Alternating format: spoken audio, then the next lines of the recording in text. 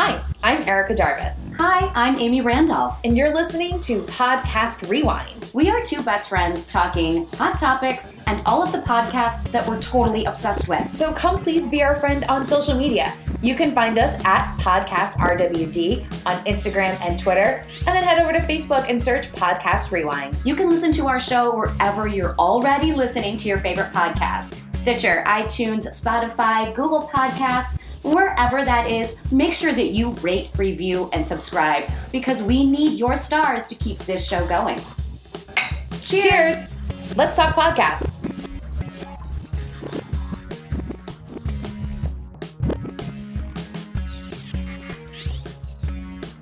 Hey Rewinders, welcome to Podcast Rewind episode 59. I'm Amy Randolph, one of your hosts. Sitting across from me is my gorgeous best friend, Erica Jarvis. You're so kind because you know I just took off all of my makeup and you kept yours on. And I said to you earlier, I don't care what you have to look at, but thank you for keeping your makeup on so I have something lovely to look at. Everything I do is for you. It's all for you. How dare you? Before we got on the mic, Amy started singing Janet Jackson's All For You, and like 8 minutes later, I was like, do I have Janet Jackson stuck in my head? You're Quick welcome. answer, yes. I got gifts. I got gifts aplenty. Uh-huh. Who's it and what's it's galore? You want thingamabobs? No. Well, I got 20. But who cares? Not you. Literally. Wow. Welcome to the show this week, you guys. We are so excited to be back on the mic. And 2 weeks in a row. Who are we? We're super excited about our content. We're super excited to, follow through on our commitments to podcast. Good thing we don't have like a production company we report to because we would get an email. Or do, yeah. Instead, we get text messages from your mother on Tuesdays or Wednesdays. Wednesdays when she doesn't have a podcast to listen to. Oh, I hear about it. I know you do. I do. So anyway, let's get it going with a cheers. It's drink of the week time. Yes. Can I start? Uh-huh. Erica Jarvis. Yeah, Amy Randolph. You introduced me to what is now my new favorite beer of all time. I've never met a beer like this in my life, and it was the greatest thing to happen to me this weekend. It's so fucking amazing. I got to do a real quick throw because I said favorite beer of all time, and that's really unfair to Oberon by Bell's. Oh, of course. That's like my legacy favorite, just go to. But this beer is brand new. It's Sierra Nevada Brut IPA. It's an extra dry IPA that is supposed to mimic the feeling of drinking extra brut champagne, which, I mean, is probably my favorite alcoholic beverage of all time. It is. For it to be mimicked in an IPA, my favorite genre of beer, I'm a little melty in my pants right now. I saw it this weekend at Publix on Super Bowl Sunday, and I was like, well, we're not really doing much for the Super Bowl, but you have to drink regardless wherever you are. Exactly. And I grabbed that beer, and when you came home, I was like, you can taste this, and you took a sip and looked at me, and you were like, fuck you. Yeah, you never offered me one. I didn't. I'm so sorry. I would have traded. I meant to. I did mean to, but anyway, so that's what you're drinking today. It is, and I bought my own now. What Congrats. are you having? I am having a Sauvignon Blanc that has a name. Oyster Bay. Whew, yeah. That took a second. It's a great Sauv Blanc, and you've had it on the show before. I think I have. My family is diehard Kim Crawford Sauvignon Blanc to the point where it's overtaking the closets in our bedrooms at my parents' house. And then Oyster Bay came out, and my mom was like, oh no, I like that better. But she has so much Kim Crawford she has to blow through before she can. I mean, it's become the house wine at Jarvisville. First world problems, am I right? It really is. I wish their problems were my problems. Yeah, me too. And I'm so sorry, this room of wine can't be drunk fast enough. Oyster Bay is a milder price point, isn't it, than Kim Crawford? I would say Kimmy sits at about a 15 and an Oyster Bay is at 11. Yeah. Maybe 12. It's the economical It is Sauvignon economical. Blanc. It's a little lighter, crisper, as they say. Well, cheers. I hope you're enjoying. Absolutely. So speaking of the Super Bowl, that is definitely not what we were obsessed with this week, and I'm glad because it Super boring. Super boring is for sure. But let's talk about what we are obsessed with. Yes. I'll jump in. Go for it. So, you guys, we're Bravo TV-aholics.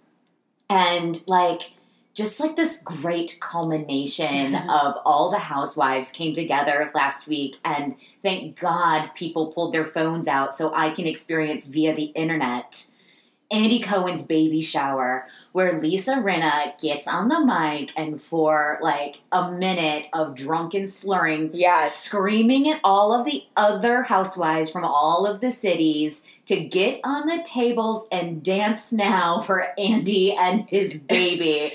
And if you have not seen this video, I encourage you to pause this podcast. Yeah, we'll allow it. And go to YouTube and find it because it's delightful. It's so good. It's what everybody was talking about. Merchandise has been made off of this baby shower. It's all about like A Star is Born. By the way, Mazel Tov to Andy Cohen. His baby Benjamin Allen Cohen was born today. So cheers to him and his newborn son. Do you think he's going to call him Benji?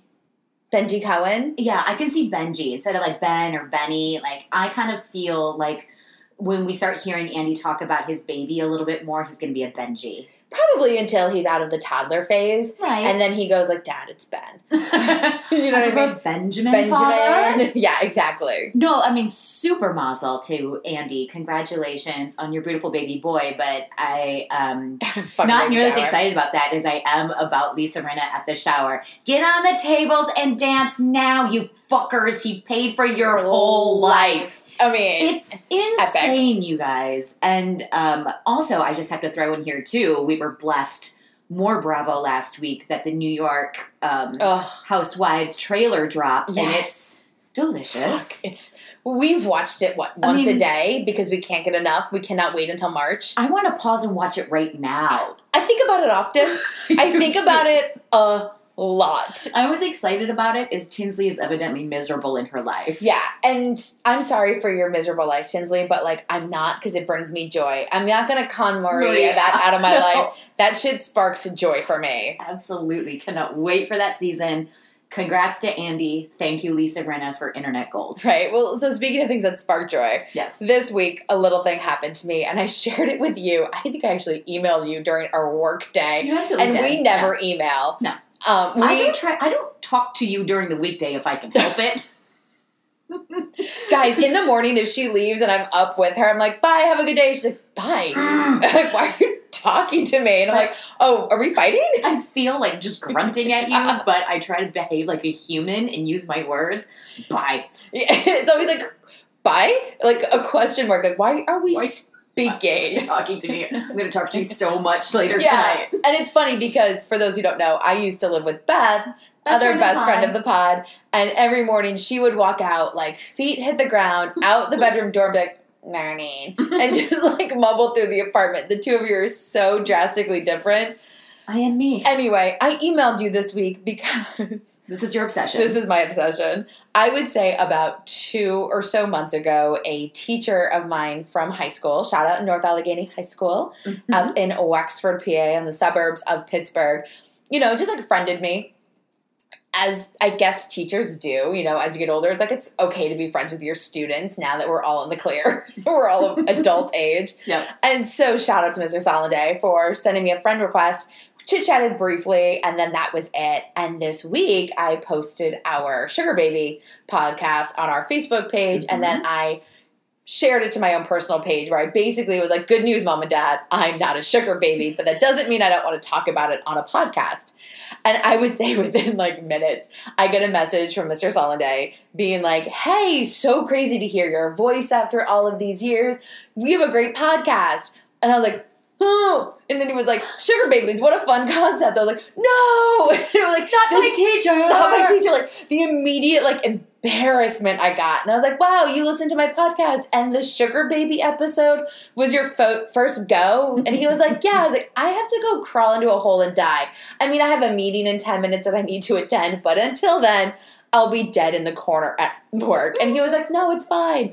I mean, he was so kind. He actually gave us a couple of great topics that we can maybe talk about in the future. So thank you for that. Put them on the list. But I mean, I was just like, oh my God, I think you taught me calculus. And now we're having a conversation about my podcast and sugar babies. And that's so strange. And I think I want to go die a little bit. But also like, I'm an adult, so are you. Like, it's not the end of the world just to have a conversation. But it's like, weird. It's weird. It's like that scene from Mean Girls when they see Mrs. Norbert out in the field and they're like, oh, seeing your teacher is like seeing a dog walk on its hind legs. Like, teachers have lives. We have plenty of friends who have are teachers and they have lives. You are raised by a teacher. Clearly they can go on to live a normal life. But for us, nope. After 3 o'clock, you lock up in that school and I go Yes. home and what you do is not up to me. I will absolutely say, growing up as a kid, going to the grocery store with my mom on the weekends, if we would run into one of her students with, like, their parents, just the look of utter, like, surprise on the other kids' faces to see Mrs. Randolph out in the real world. In the wild. Yeah, like out in the wild, out of the cage of her classroom. They seriously would just stare at her like, I cannot compute. Like, worlds colliding. Like on Seinfeld. George's worlds are colliding! Basically. And that's how I felt this week. Like, I called my mom on my drive home, and I was like, one of my high school teachers listened to the podcast. And she was like, well, they have a leg up on me. And I was like, agreed. You don't listen to the podcast. I was like, but then he listened to our podcast about sugar babies. And she was like cracking up. And she's like, wait, you did a podcast about sugar babies? I was like, we're in the clear. I've aged out. It's fine. We took the test. We have to It's go not back for to us. the matter at hand. I'm dying of embarrassment. Like, this man taught me things in school, and I'm teaching him about the world of sugar dating. I was like, tit for tat, right? to be fair, I'm not using anything I learned from him from a calculus perspective, and I do not think he's learning much from me either about sugar babies. So, Mr. Solanday, we're even. Even Steven. Even Steven. But Ooh. that is what tickled our fancy this week in the world of obsessions. But I talked about an obsession last week that I have not been able to stop talking about. And Me either. Amy and I decided that this week we had to go for it. We had to deep dive. We have Dig a in. lot of questions. We need to unpack. The Fire Festival. Yes. Where does one begin when it comes to the Fire Festival? Well, it happened in the spring of 2017. Yes. And at the time, like we said last week, I had never really heard of the Fire Festival. You said you kind of had ancillarily through Instagram. Yeah. But it hit Twitter and Instagram by storm that this, like Like a fire. Like a fire. The Sham Festival was put on an island in the Bahamas. It was supposed to be the most luxurious, the most, like elite and luxurious. I already said luxurious, Okay. sorry. Like music festival on this private island. All celebrities are going to be there. Big bands were playing. The only band I had ever heard of was Blink-182, but there were a lot of like bands that like the kids listened to. Yeah, Major that were Lazer. There were a going. handful of other ones. But if you looked at the lineup, it wasn't a Coachella lineup by any means. No. But But yeah, like, Coachella in the Bahamas. right. With luxurious yachts, and villas, and just excursions, sun, decadence. Yeah, like top of the line catering, all of this stuff. It kind of looked like you could live like Richard Branson for Exactly. a weekend, and how enticing that would be Right. to us plebes here on the Exactly. mainland. Exactly. It was definitely for just the rich, and they were going to hobnob with the famous. But you guys, it was a scam. Just total scam. I mean, the festival was supposedly being put on, but it went to hell in a handbasket, Fast. as they would say. And the people that were there, especially all the social media influencers, let us know. If anyone remembers that infamous tweet of the cheese sandwich. Yep. Just like a slice of American cheese on some Wonder Bread. Yeah. And they were like, this is our gourmet catering. And then, like, it just blew up. And it was this online meltdown. It was so fun to watch then. But we haven't left it. And then, as we said last week, 2 new documentaries, one from Hulu and one from Netflix, dropped about what happened. And so now Fire Festival is all spun back up again. And Eric and I have questions. Yeah. Like, first of all, how? And why? Right. Like Amy said, it was one of the most amazing marketing campaigns that has happened in a long time in regards to any kind of festival. When you think about Coachella and Lollapalooza, even Lilith Fair back in the day, these festivals take on a life of their own that they just happen every single year. Coachella doesn't need to do marketing. Coachella is Coachella. Mhm. Everyone knows about it. You know about Stagecoach, also out in the same area. But for country music, they just all of a sudden pop up and they're part of our ether. But this Yes. brand new version of a 2-day weekend music festival being so luxurious just like grabbed everyone's attention with all of these models and influencers supporting it and promoting it. Right. And what we learned then, and we also were reminded of on the documentaries, is that they really promoted it through social media to, they were scaring people into coming with the concept of FOMO, fear of missing out. Yep. They were really promoting it as like, this is the most exclusive, awesome thing that's ever going to happen. And if you're not there, you won't get to experience it and you will have missed out on a giant opportunity in your life. You have got to come to Fyre Festival. Yeah, and all from the mind of one potentially brilliant genius or crazy con man, Billy McFarland. Yes. Who Billy, we find out in the Hulu documentary, and they don't really touch upon it so much in the Netflix documentary, has kind of been this big business entrepreneurial idea man since a child. Yes. Goes on to, in his 20s coming up with a millennials version of the Black Amex, like a metal credit card that's got club and entitlements, and creates a lifestyle through his brands. But what you're purchasing, you're not sure if it's tangible. Are you paying for a lifestyle? Or what are you doing? So we find out that Billy's got a lot of ideas throughout his life. If I can stop you there, I listened to a podcast today. I wasn't going to bring this one up, but it had some information that I didn't know about Billy before. The podcast was called Swindled, and they did an entire episode on the Fyre Festival. And I don't know who the host is because they're anonymous. Oh, they call themselves a concerned citizen. Love it. And so basically they kind of dive into, on this podcast, Swindled, all of these, situations in which the public or a person was scammed. Yeah.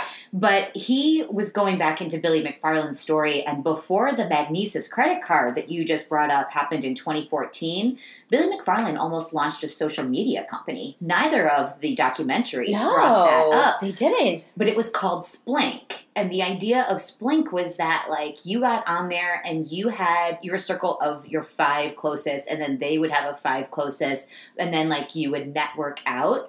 And that almost launched until, do you remember this? Google Plus. I was just about to say, that sounds exactly like Google Plus. Right as he was about to launch Splink, Google Plus launched, and it took him out of the game. So, like, his first big splash that he, the crazy genius of Billy McFarland was about to unleash never really happened. So that went away. But this idea of this kind of elitist social media is what rolled over into that Magnesis credit card, which, like you said, wasn't really a credit card. It was more of a social club. Yeah. So it was like you kind of put money on what would be like a gift card, I suppose.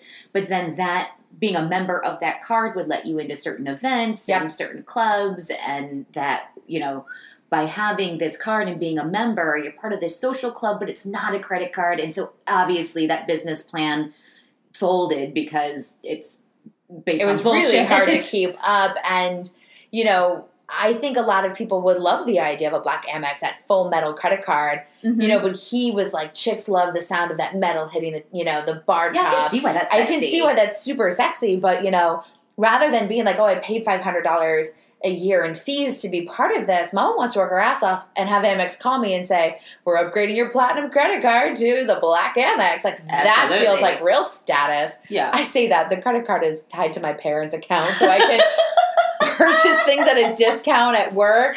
Guys, I'm not cool. But not sugar baby material. Not at all. But anyway, so like we find out before Fyre Festival, Billy has this history of big baller ideas that are hinged on a scam. Right. And that it's not real and there's no business plan behind it. But man, does he have people working for him and employees and who are entranced by this guy and his big ideas, being in his 20s, like the millennial that he is. Yeah, they show us that he's incredibly charismatic and charming and can overwhelm you and almost indoctrinate you like a cult leader. Yeah.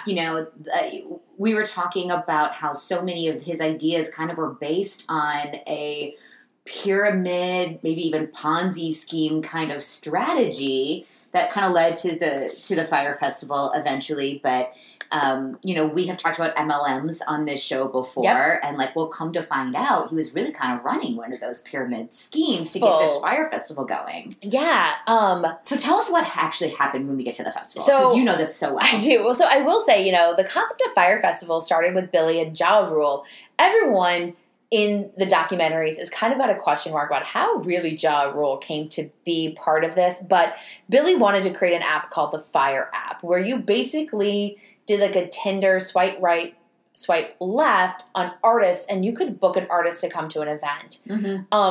And so, but to capitalize on that, he decided, wouldn't it be great if we had this app, but every year culminated in a huge festival in the Bahamas and create this luxury concept, and you felt like you were mingling with, Coldplay.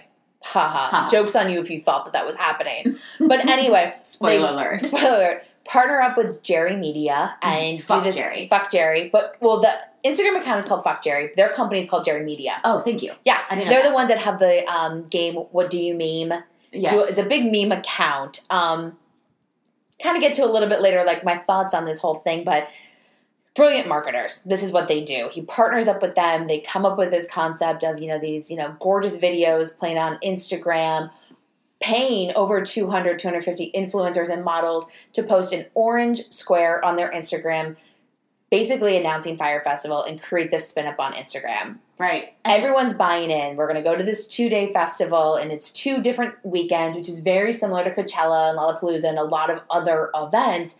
But it's down in the Bahamas, and it's going to be on a Pablo Escobar island. Right. And Formerly owned, and amazingness. And they do shoot this very gorgeous, enticing promo video where they do bring like the world's top models to the Bahamas. Gigi Hadid is there. I think Bella Hadid is there. Emily Ratajkowski. Haley Baldwin. Like big names. Nay Baldwin. Haley Bieber. Did she really change her name to Haley Bieber? According to her Instagram, she did.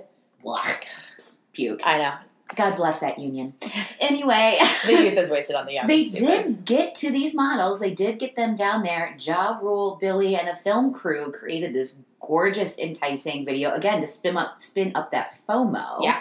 And then all these models were posting on their Instagram, like, catch me at Fire Festival, and people bought the tickets. That Fire Festival sold out in, 12 days?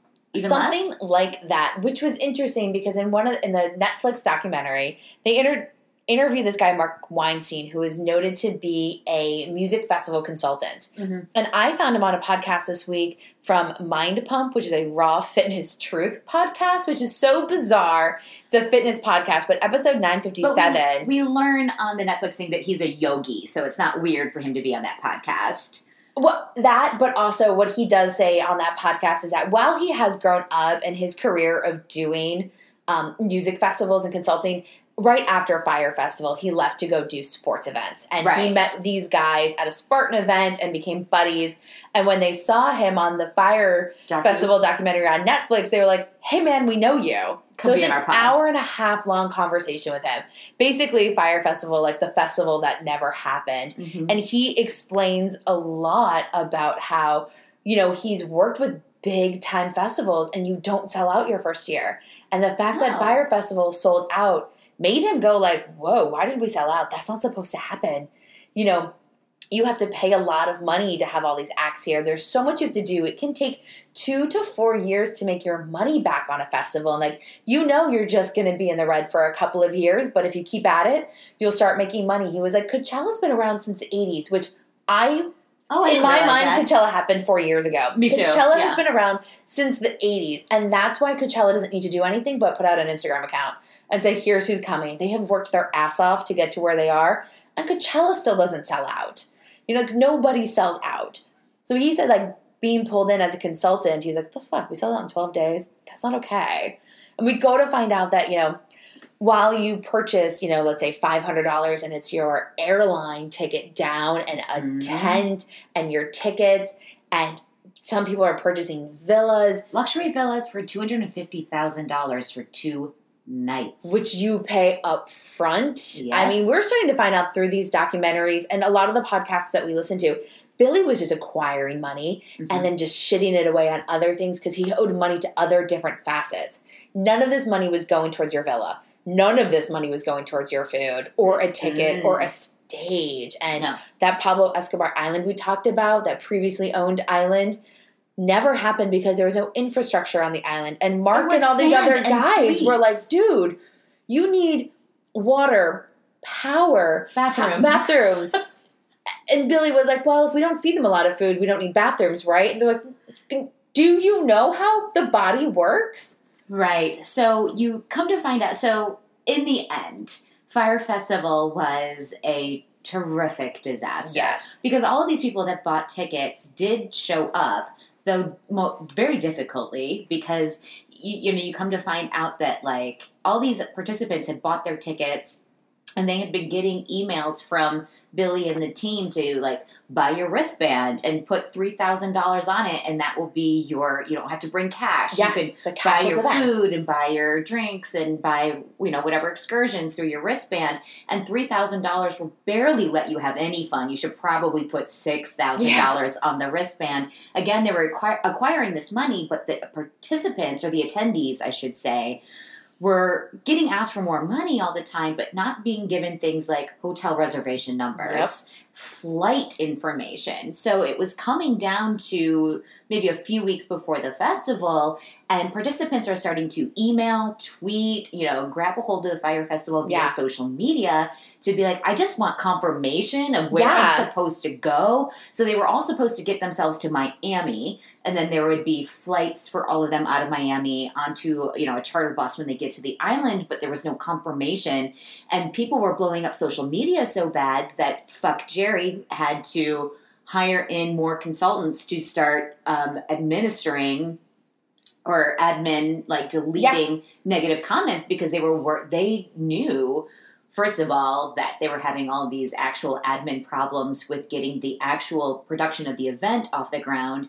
But on top of that they were getting bad press because these participants were like, hello, where do I go? What time? What day? What's happening? Yeah. And like, this is where, when watching the documentaries and listening to a lot of the podcasts, Amy and I kind of were like, why wasn't anybody asking more questions? Or you find from like the people who are attending, they don't have enough information of how to attend the event. But people who are participating are looking around and going, we go live in 14 days and we don't have bathrooms. We don't have water. The part of the island in the Bahamas that we are renting for the event has a 10-foot cliff into the water. Where are the fences?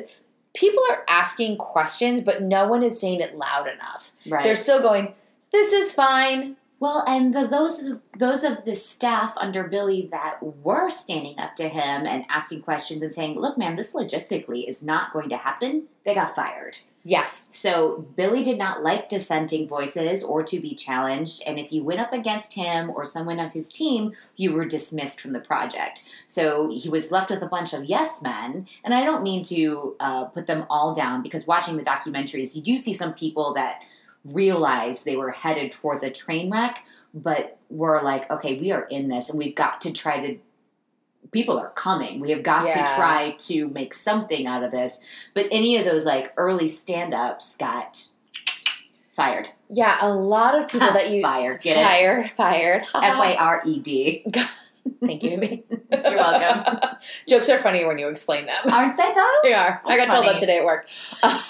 I made a stellar joke and somebody was like, it's funny when you explain it. I was like, fuck you. Fuck off. But that's what we come to find out in both of the Netflix and Hulu documentaries. There are people who realize this is going to be a shit show. But people are coming and they can't stop these kids from getting on flights and coming to the island. And they care so much about making sure that they're safe and okay. Yeah. Yes, they're not going to see Blink-182 or Major Lazer or anybody else who they have said is going to attend. And you're not going to eat great food, but they so cared about the safety and well-being that they put themselves through the ringer. And we find out through the documentaries that everyone arrives, pretty quickly realizes this is a shit show and not happening. Billy makes a grand gesture of like, go find your FEMA tent and enjoy the night. Jumps up on a picnic table and it's basically thinks that he's going to calm the situation because people are ready to riot, but he actually enacts anarchy because he jumps up on a picnic table and says, okay, you guys, you know what? Everyone just go find the tent that you like. And these people run ape shit. Like Lord of the Flies. Lord of the Flies. But then The Hunger Games. Billy bolts. Billy fucking bolts. Captain of the ship did not go down Did not go down. And that's where we see so many of these people like Mark Weinstein and a lot of the other people who are there from like a production perspective be like, you got a couple thousand kids who are wasted, hungry.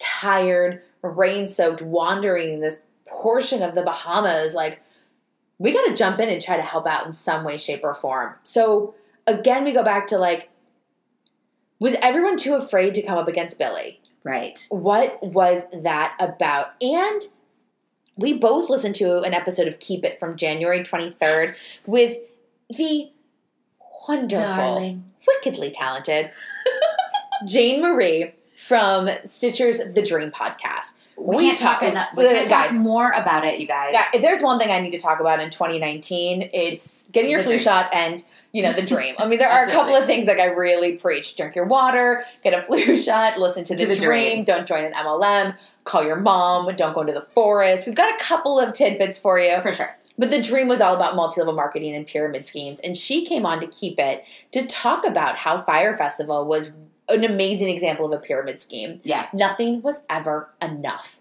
Thank you for your $250,000 for your villa. Billy's going to go shit that in a corner and spend it on something else because he owes an investment venture capitalist $250,000. Mm-hmm. Now I'm going to tell you it's a cashless event. Put money on your wristband. Now I've taken more money from you, knowing full fucking well when you get here, there's nothing to buy. I now have your $12,000 pyramid scheme. It just was never enough for him. Yeah, and he's such a charismatic guy that, he was keeping so many balls in the air. I guess you have to give him credit for that because he's lying to the investors about how everything is going great on the island and the festival's coming along. He's got his team lying to the participants about have no worries. When you get here, everything's going to be fine. And it was right before, they say the night before anyone arrived on the island, there was a giant, basically a monsoon. Oh, yeah. And it washed everything out. By this point, they knew Blink-182 wasn't even going to show up, but they hadn't said anything. So the day that all of those people arrive, basically they have to cancel the festival. The anarchy we already described ensues. But like Erica said, it leads us to these questions of like, this guy had all of this going. He has to be a sociopath. Uh-huh. He has to have known that this was not going to come to fruition, and so did the people around him. Yeah, but nobody was able to stop him. I mean, either they got fired or they got to a place where they went, people are coming, human beings are coming. We have to do what we have to do. And in the Netflix documentary, a really beautiful, hilarious standout moment happens where this older gay man named Andy, who has worked with Billy in the past, he's basically he used to do events with him at Magnesis Credit Card. He's an event producer, and Billy has roped him into the Fyre Festival about 2 months before it was supposed to happen. And they get to this point where, like, shit has gone down so bad that the Bahamian government is holding their Evian water pallets hostage until they get paid because they haven't been paid. And Billy tries to send Andy to, like, the governor's house because the Bahamian governor is gay to literally suck dick to get the Evian water. And he describes how he was going to do it. Oh, and then got to the Bahamian governor's house, and the governor was like, no, just like, here's the water. It's fine. You didn't have to do it. And I listened to a podcast today called Original Content, which is a podcast I've never heard before, but I was really glad to find. The hosts are Anthony and Jordan, and they, for this episode called Fyre versus Fire, they had special guest Brian Heater on. And, they were talking about, like, this charismatic magnetism of Billy McFarland. Like, how could this guy have someone so indoctrinated into what he's doing that they're willing to go suck dick for Evian water? And, it made them talk about and me think about in my own life how, like, I understand events. I do in my actual day career. I put on large scale and small scale, all size scale events. And when event time comes, you are a machine. Yeah. And you got to do what you got to do. I have jumped in cars and driven mad to get to places to pick things up. I have done weird stuff. I've never sucked dick for anything at work, but I've done definitely weird stuff. So I understood Andy completely when he said he was going to do that, because you got to do what you got to do. The people are coming and you've got to do something. Yeah. But how do you get to that point? You know what? Here's the thing. I, in my career have worked with geniuses when it comes to creativity and design and technology and like, you know, changing the game and like going bigger and better. And they're, what's the word I don't know how to say correctly? Orators? People who can like, Oh, yeah. like Oprah is a, you know, orators. Yeah, is that like the word? Obama is a great orator. Yeah, but like they can get motivational speakers. Basically, but like from a work perspective, you know, having these leaders that just could make you think that like us, we as this team of 30, we are going to move and shake and we are the greatest. And I would look around and be like, yeah, no, it's good. Mm-hmm. We all agree though he's a little off his kilter, right? People would be like, no, I would go to the end of the earth for that man. I'm like, I don't think I am. And I'm seeing people follow blindly and crash and burn. And I'm always just a little like, I'm going to pass. Super excited. Good for you. So glad you're smart. But like something about you makes me think you're not well in the head. And like, I got to go. And like, but Billy's one of those people that was so charismatic. He could get Andy, who was in this industry for 30 plus years, to think, I got to go swish some Listerine and go suck a cock. Like, we need Evian water. You know, and again, in this original content podcast, they were bringing up the idea that I found really interesting. And while I believe wholeheartedly that Billy McFarland is a sociopath, and he's, I believe, currently in jail 6 for years fraud for what he did, they brought up a really good point about, like, crazy geniuses. So there are people in our society and in life who they can convince a certain number of people that they're insane, and we completely look away from what they actually do. They had a great example, and that was Elon Musk. I agree. The minute you say crazy genius, I can only think about Elon Musk. Elon Musk. So, right, he invents the Tesla. Yeah. He's going to take us to Mars, I do kind of believe.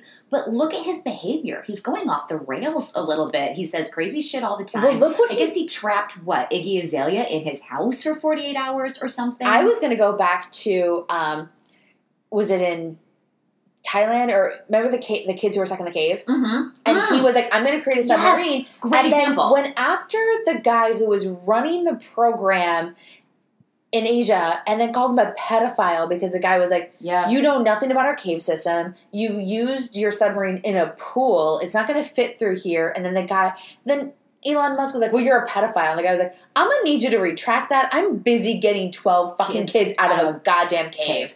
The fuck is wrong with you? And we were all like, Elon's crazy. Elon's probably on a lot of drugs. And then we're like, Teslas are fun, guys, right? Right. And so, like, here's the thing. Like, Elon Musk, though, has had success. So like, we're following him. Steve Jobs is another great example. When he stood up in front of the whole world and said, I'm going to create a smartphone, the iPhone, nobody knew what that was. But we all went with him, and then when he did it, we were like, all right, he's a god on earth, and we follow that now. And I mean, I'm Android, but yes. This is why people like that can get away with things. And so then I want to lead into another podcast that I listen to, which, again, I am super subscribing to this forever now. It's called Popcast, and it's by the New York Times. I'm in. Basically just a pop culture podcast. I can't believe I didn't know about it until this mad. week. But they were talking about both the Fyre Festival documentaries and talking about Billy McFarland. And they brought up the same kind of idea of, like, what big new event, even an indie movie that you get like a Kickstarter campaign for, isn't a little bit of a scam until it happens. I mean, the iPhone, the Tesla, whatever, new music festival. Yeah. Before there's any proof of concept, when there is some charismatic guy out there saying, I am going to do this, all you need to do is invest in me and I will make it happen. Yeah. Hasn't it all been kind of a scam until it actually happened? I mean, and what would have happened if Billy McFarland had actually put on a music festival? Would we right now be saying he's a fucking genius? Yeah. Agree. I mean, if you think about like 8 years ago that you could in your room ask Google or, you know, Alexa, what temperature was outside? What does my day look like? And you could have your own version of an AI. Oh my God, she just woke up our Alexa. Alexa says it's 8:43 Alexa, p.m. stop. But, you know, I mean, so crazy. The things that you think, like, you could tell your house to turn on the lights, or you could be in a different city and lock your doors from an app. everything is crazy and Jetson-like and off the wall. You never would have believed it, but now that it's here, you're like, yes, but of course. Right. So yes, like if you had created this festival that was a little off and not great, and the villas were not a villa and just someone's 3-bedroom, 2-bath house on the island, but we would have forgotten. There would have been bands and alcohol, and I wouldn't have known because I don't get to know what's happening in your life unless you tell me on social media. Exactly. And if you had just shown me a beautiful photo of you on the beach with drinks at like Pig Island and, you know, with lasers going off during like a Blink-182 concert, I wouldn't know that it was a shit show and you didn't like your lunch. And I would have had FOMO. I would have had total They would have FOMO. won.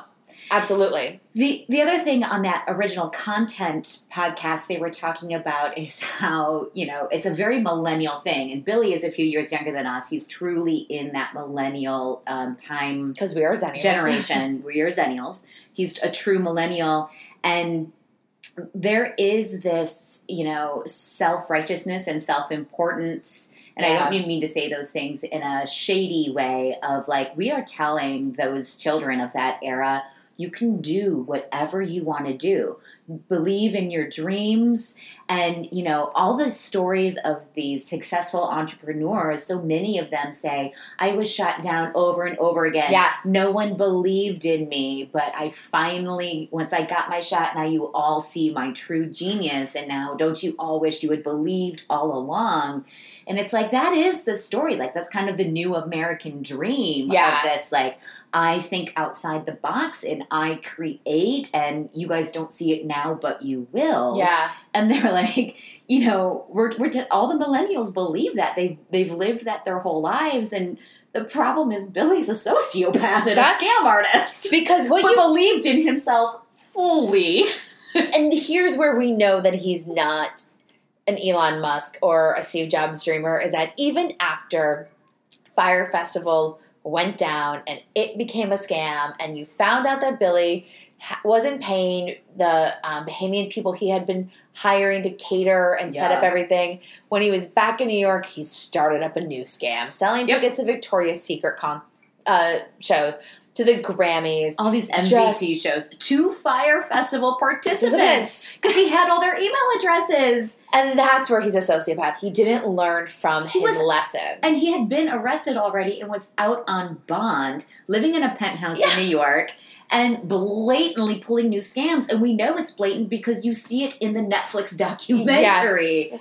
This guy is insane. Now, when we talk about the Netflix documentary, I do think it's really important for people to know that Jerry Media, who did help run the whole marketing campaign for the Fyre Festival, is actually the ones at the helm of the Netflix documentary. No, the Hulu doc. Nope. Oh, the Netflix doc? Yes. Okay, but then who at Hulu actually paid Billy for the interviews? Because that's the difference with the Hulu one. So yes, what you find out in the Hulu documentary is that Billy is being interviewed, which is really fascinating because they kind of nail him to a wall, and to watch him squirm and get uncomfortable is fascinating.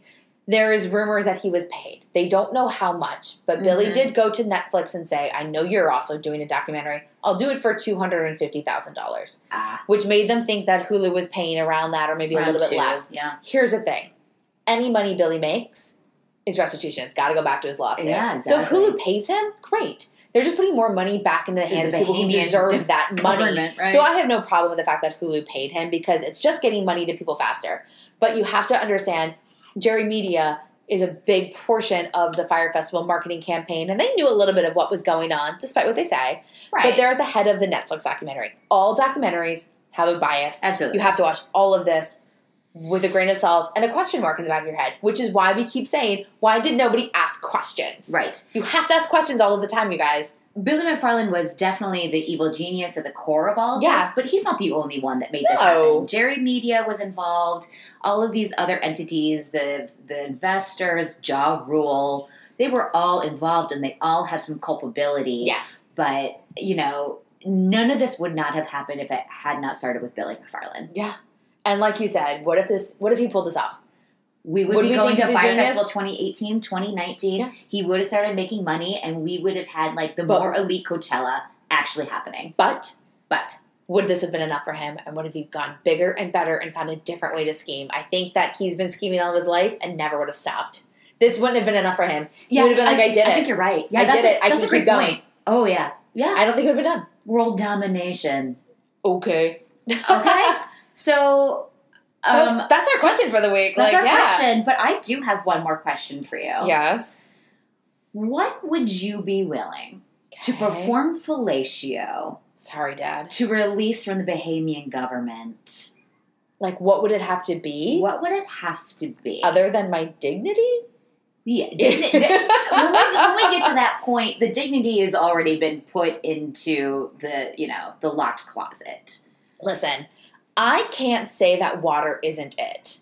I think that's a basic necessity that you need. And you and I both have been to the Bahamas plenty of times. We've even been out in Florida on a hot day. Yeah. There isn't a moment for 6 to 8 months out of the year where we don't have bottles of water in our hand constantly because we're so thirsty. Mm-hmm.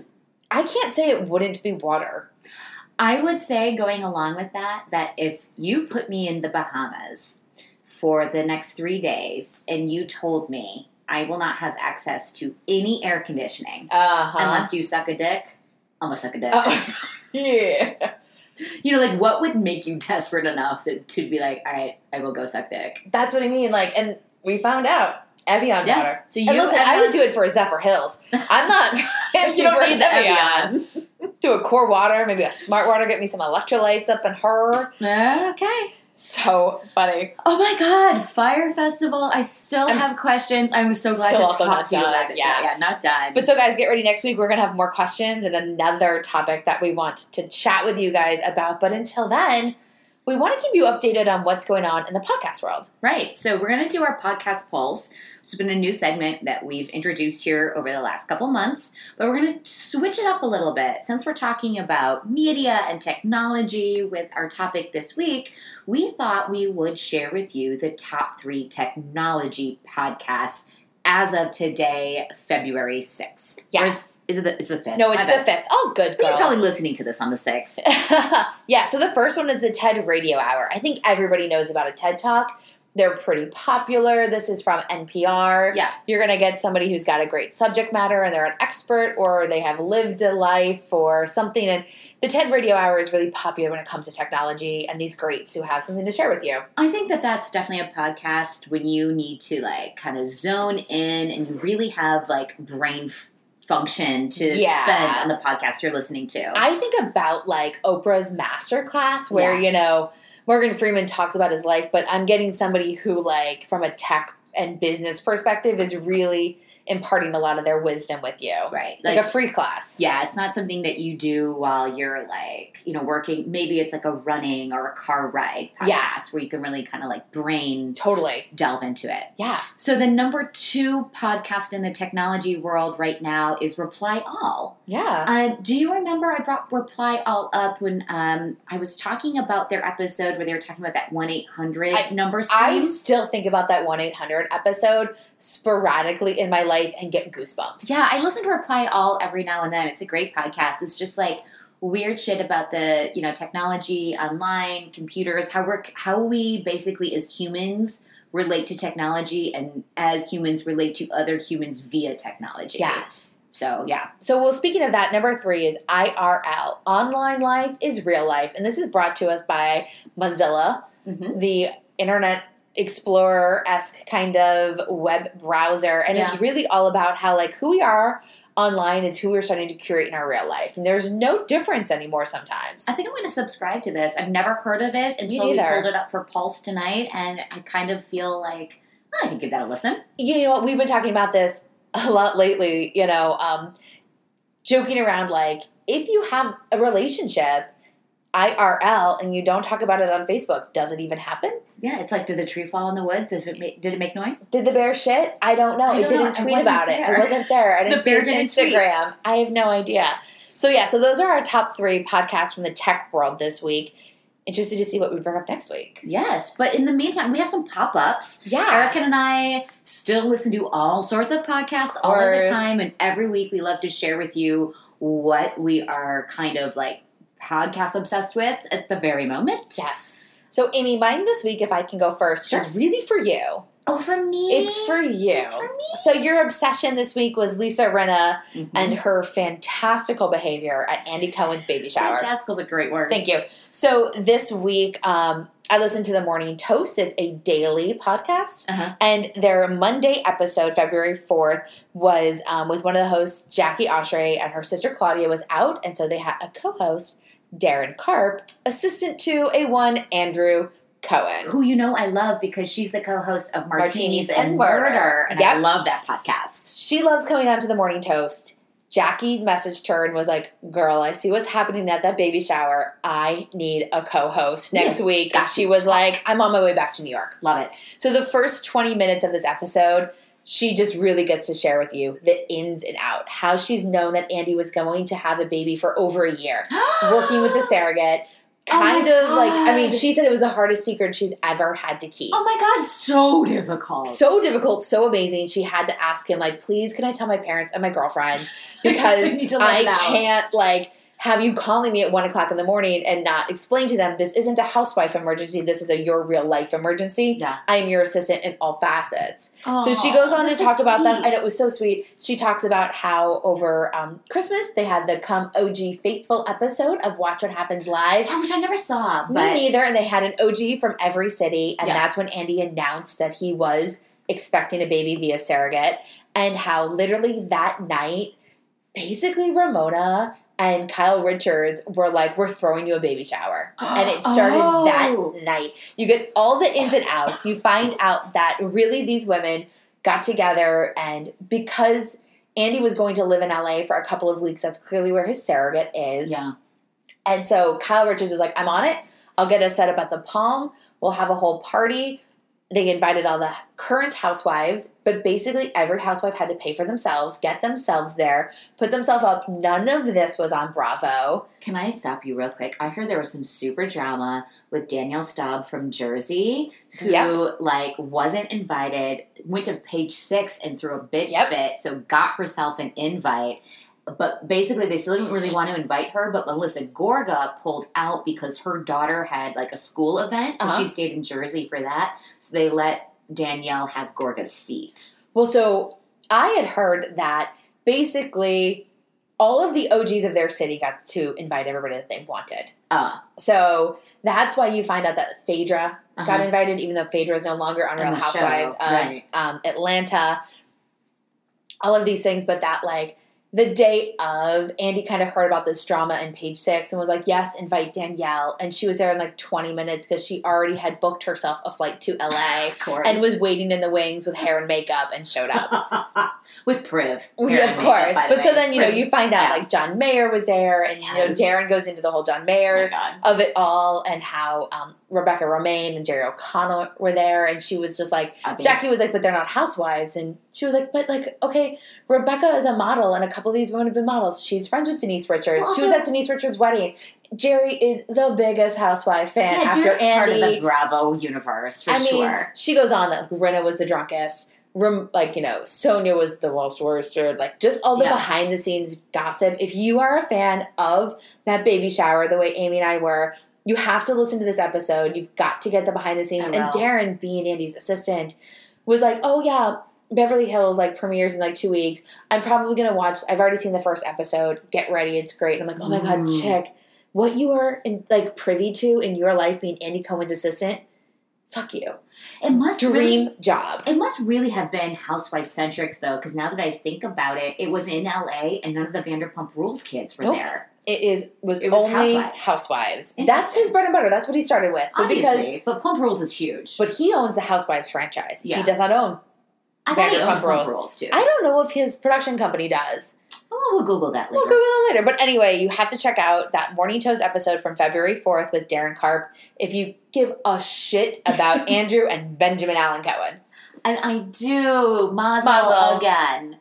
All right, I'm going to go quick, but I have a pop-up, and it's true crime. Bring it on home, Tubs. Okay, so I've been so excited to listen to this podcast. It's 12 episodes. I've listened to 1 through 11. Number 12, I'm kind of savoring. And, I looked this week and they didn't drop, because I wasn't sure if they were going to be done this week or if they were going to continue dropping, but I think they stopped at 12. It's a podcast called Cold. Okay. Now, this was a news story that I followed real time when it was going down. On December 7th, 2009, Susan Powell, a wife to Josh Powell and mother of 2 boys, vanished. And then it all came out, and so I won't spoil anything because it's already in the news. No. But Josh Powell, her husband, was obviously the number one suspect in her disappearance, but of course denies everything. And her little boys are 4 and 6, and they start telling stories of we went camping, but mommy was in the trunk, and then mommy didn't come home. So basically what you could deduce, which has never been charged and convicted, and I'll tell you why in a minute, Josh Powell, we think, killed his wife at home, to put his boys in during a blizzard in December. I think they were living in somewhere in Utah at the time. Drove the wife out, threw her into cliffs in Utah, drove the boys back home, said, "Boys, we've been camping, right?" And then when she came up missing, work and friends got concerned. The police got involved. So there was this investigation that went on for years, but they never had solid evidence against her husband, Josh, and he was never arrested. But things were coming out that were crazier and crazier all of the time. So, Josh and Susan did not have a solid marriage. On top of that, Josh's father, Steve, was obsessed with Susan sexually. So fucking creepy. It's really fucking creepy. And at an early time in their marriage, before they had children, they lived with Josh's father, and he would videotape Susan all of the time. He wrote, and it comes out, he wrote journals and songs about her. He was in love with her and told her so. By the way, Utah, they're all Mormon. So Susan was a devoted Mormon, while Josh and Steve had grown up in the church but separated from it and were kind of rogue, both of them were lone wolf. Yeah. Very much incel-like type of guys. Got an episode for that. Yep, we sure do. Go check that out. And anyway, tragically, this is really horrible, but a couple years after Susan disappeared, her body was still never found, but Susan's father and her mother were very advocates for the police keeping up with the investigation. And the heat kind of closes in on Josh to the point where he loses custody of his children. They're with her parents, but he gets supervised custody. And one day, the social worker drives the children over to his house, and he opens the door, drags the children inside, throws the social worker out forcibly, locks the door, and very tragically blows up the house. Yeah. Kills all 3 of them. So now the entire family is gone.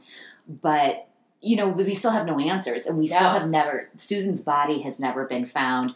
But this Cold podcast in 12 episodes dives deep into all of it. And it's fascinating because Josh in the late 90s, early 2000s was a big proponent of online audio journals. So we have a lot of his voice. Livejournal.com, y'all. Oh, yeah. So the case is basically still open because, Susan's death. And her father, Steve, is still alive, and there is suspicion that he may have been involved with Susan's death because he was so obsessed with her to the point where when they searched his house at one point, he had, this is gross, he had tubs, big cheese ball tubs of her used tampons.